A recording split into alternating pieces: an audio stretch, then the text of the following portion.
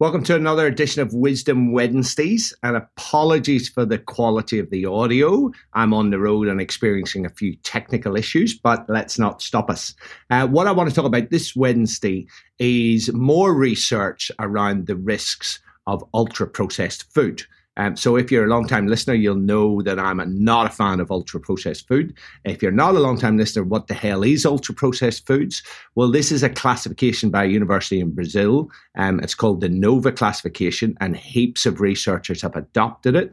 And it looks at foods in terms of their processing. So we have unprocessed foods, then we have processed culinary ingredients, things like cooking oil, salt, and stuff, herbs that you add to foods. Then we have minimally processed foods, such as artisan breads, canned vegetables, canned fish, that sort of stuff. And then we have ultra-processed foods. These are things that go through large-scale industrial processing. They are often heated at quite high temperatures. They include preservatives, flavor enhancers, emulsifiers, and these sorts of things. And they include stuff that isn't surprising, such as chocolate, ice cream, Krispy Kreme donuts, pastries, baked goods, but also things like sauces, and what's a surprise to a lot of people, breakfast cereals and supermarket breads. Now, I have covered before the research that shows that consuming ultra-processed food significantly increases your risks of depression, of all types of cancer, of all types of cardiovascular disease, of obesity, of diabetes, and all-cause mortality. And in one big study, they showed that consuming 4 serves a day of this stuff led to a 62% increase of death by all causes. So that's the background. It's been pretty well established. But now some new bits of research have shown that it also contributes significantly to cognitive decline. So just the other day, there was research presented at the Alzheimer's Association International Conference from a study that has been conducted in Brazil looking at the diets and the cognition of 10,000 plus middle-aged and older adults. And they looked at their diet and then they tracked them over a 6 to 10 year period. And they found that people who were getting 20% of more of their daily calories from ultra-processed foods saw a far faster decline in cognitive performance over that span of 6 to 10 years versus people who were eating low ultra-processed foods amounts in their diet. Now, 20%, this fits in nicely with my 80-20 rule. I actually prefer to get my 20% from dark chocolate and alcohol, not together, obviously. But those two things would be less offensive than a lot of these ultra-processed foods, particularly on our health. 20%, if you have 2,000 calories a day, that's only 400 calories. You know, that's a chocolate bar or a small muffin or these sorts of things. So we're seeing that when you get to that above 20%, there are very, very significant impacts on all sorts of our health.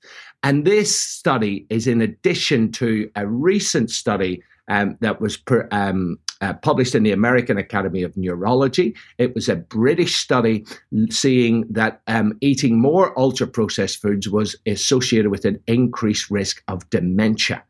And what they did in this study was published on July 27th in 2002. So they followed 72,000 people. This is what I love about these studies. They're done on huge amounts of people. So they took 72,000 people from the UK Biobank study. So this is a large database in the UK with 500,000 people where they are tracking their health. So what they did is they selected 72,000 people who were aged 55 years or older and didn't have dementia at the start of the study. And then they followed them up for an average of 10 years. And by the end of the study, they had 518 people who were diagnosed with dementia. And they tracked their diet throughout the study, and they were able to estimate the grams a day of healthy foods and processed foods and ultra-processed foods that were in the diet. And they found that on average, ultra-processed foods made up about 9% of the daily diet of the people with the lowest amount of ultra-processed foods, and that's about 225 grams of it a day. But the people in the highest group had 28%, or an average of 814 grams a day. Now, these people clearly had a better diet than the average Brit, because we know from big studies that about 52% of all calories consumed in the United Kingdom come from ultra-processed foods. In the United States, it's closer to 60%, and in US teens, it's 67%. In Australia, way back in 2008, it was 42%, and we know it's been increasing ever since. So I think we are definitely above 50%. So these guys only had 28% of their daily calories coming from ultra-processed foods. And what they found was that the people who had the higher amount of ultra-processed food, every 10% increase in the intake of ultra-processed foods equated to a 25% higher risk of dementia. So that is absolutely huge, particularly when you think of especially our kids who are having high amounts of these ultra-processed foods, that it is destroying all of our metabolic systems in our body, creating all of these chronic diseases. And the food preferences start when we are a kid.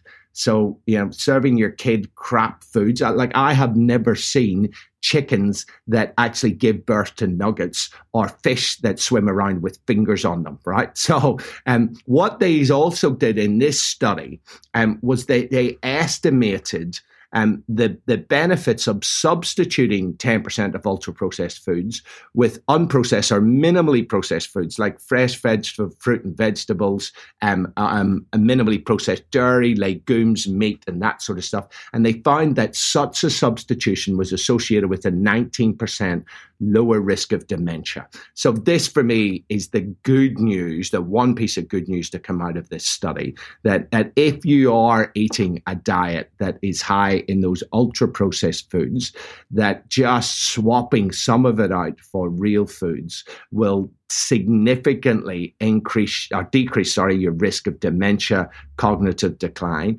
as well as all of those other health things. So I think, for me, if there was ever any doubt, and only the strongest skeptic could doubt it, this is the final nail in the coffin of ultra-processed foods. And it makes me wonder, when the Heart Association and the national guidelines for eating in Australia, and Dietitians Australia, who have a history of taking money from companies that produce these foods, when they're actually going to come out and talk about it, because they've talked about the health risks of 50 grams a day of processed meat like bacon, and how it increases your risk of colorectal cancer, one cancer by 18%.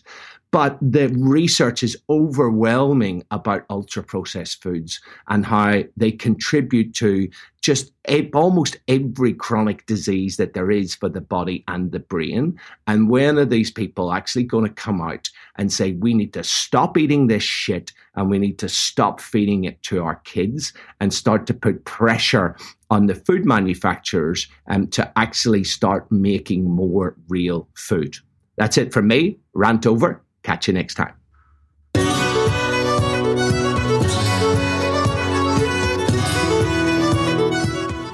So that's a wrap for today's edition of the podcast. If you're enjoying it, please leave us a review, as they really do help much more than you think. Remember to check out the show notes for today's episode, and also remember to hit subscribe so that you get notified early of new releases of the podcast. See you next time.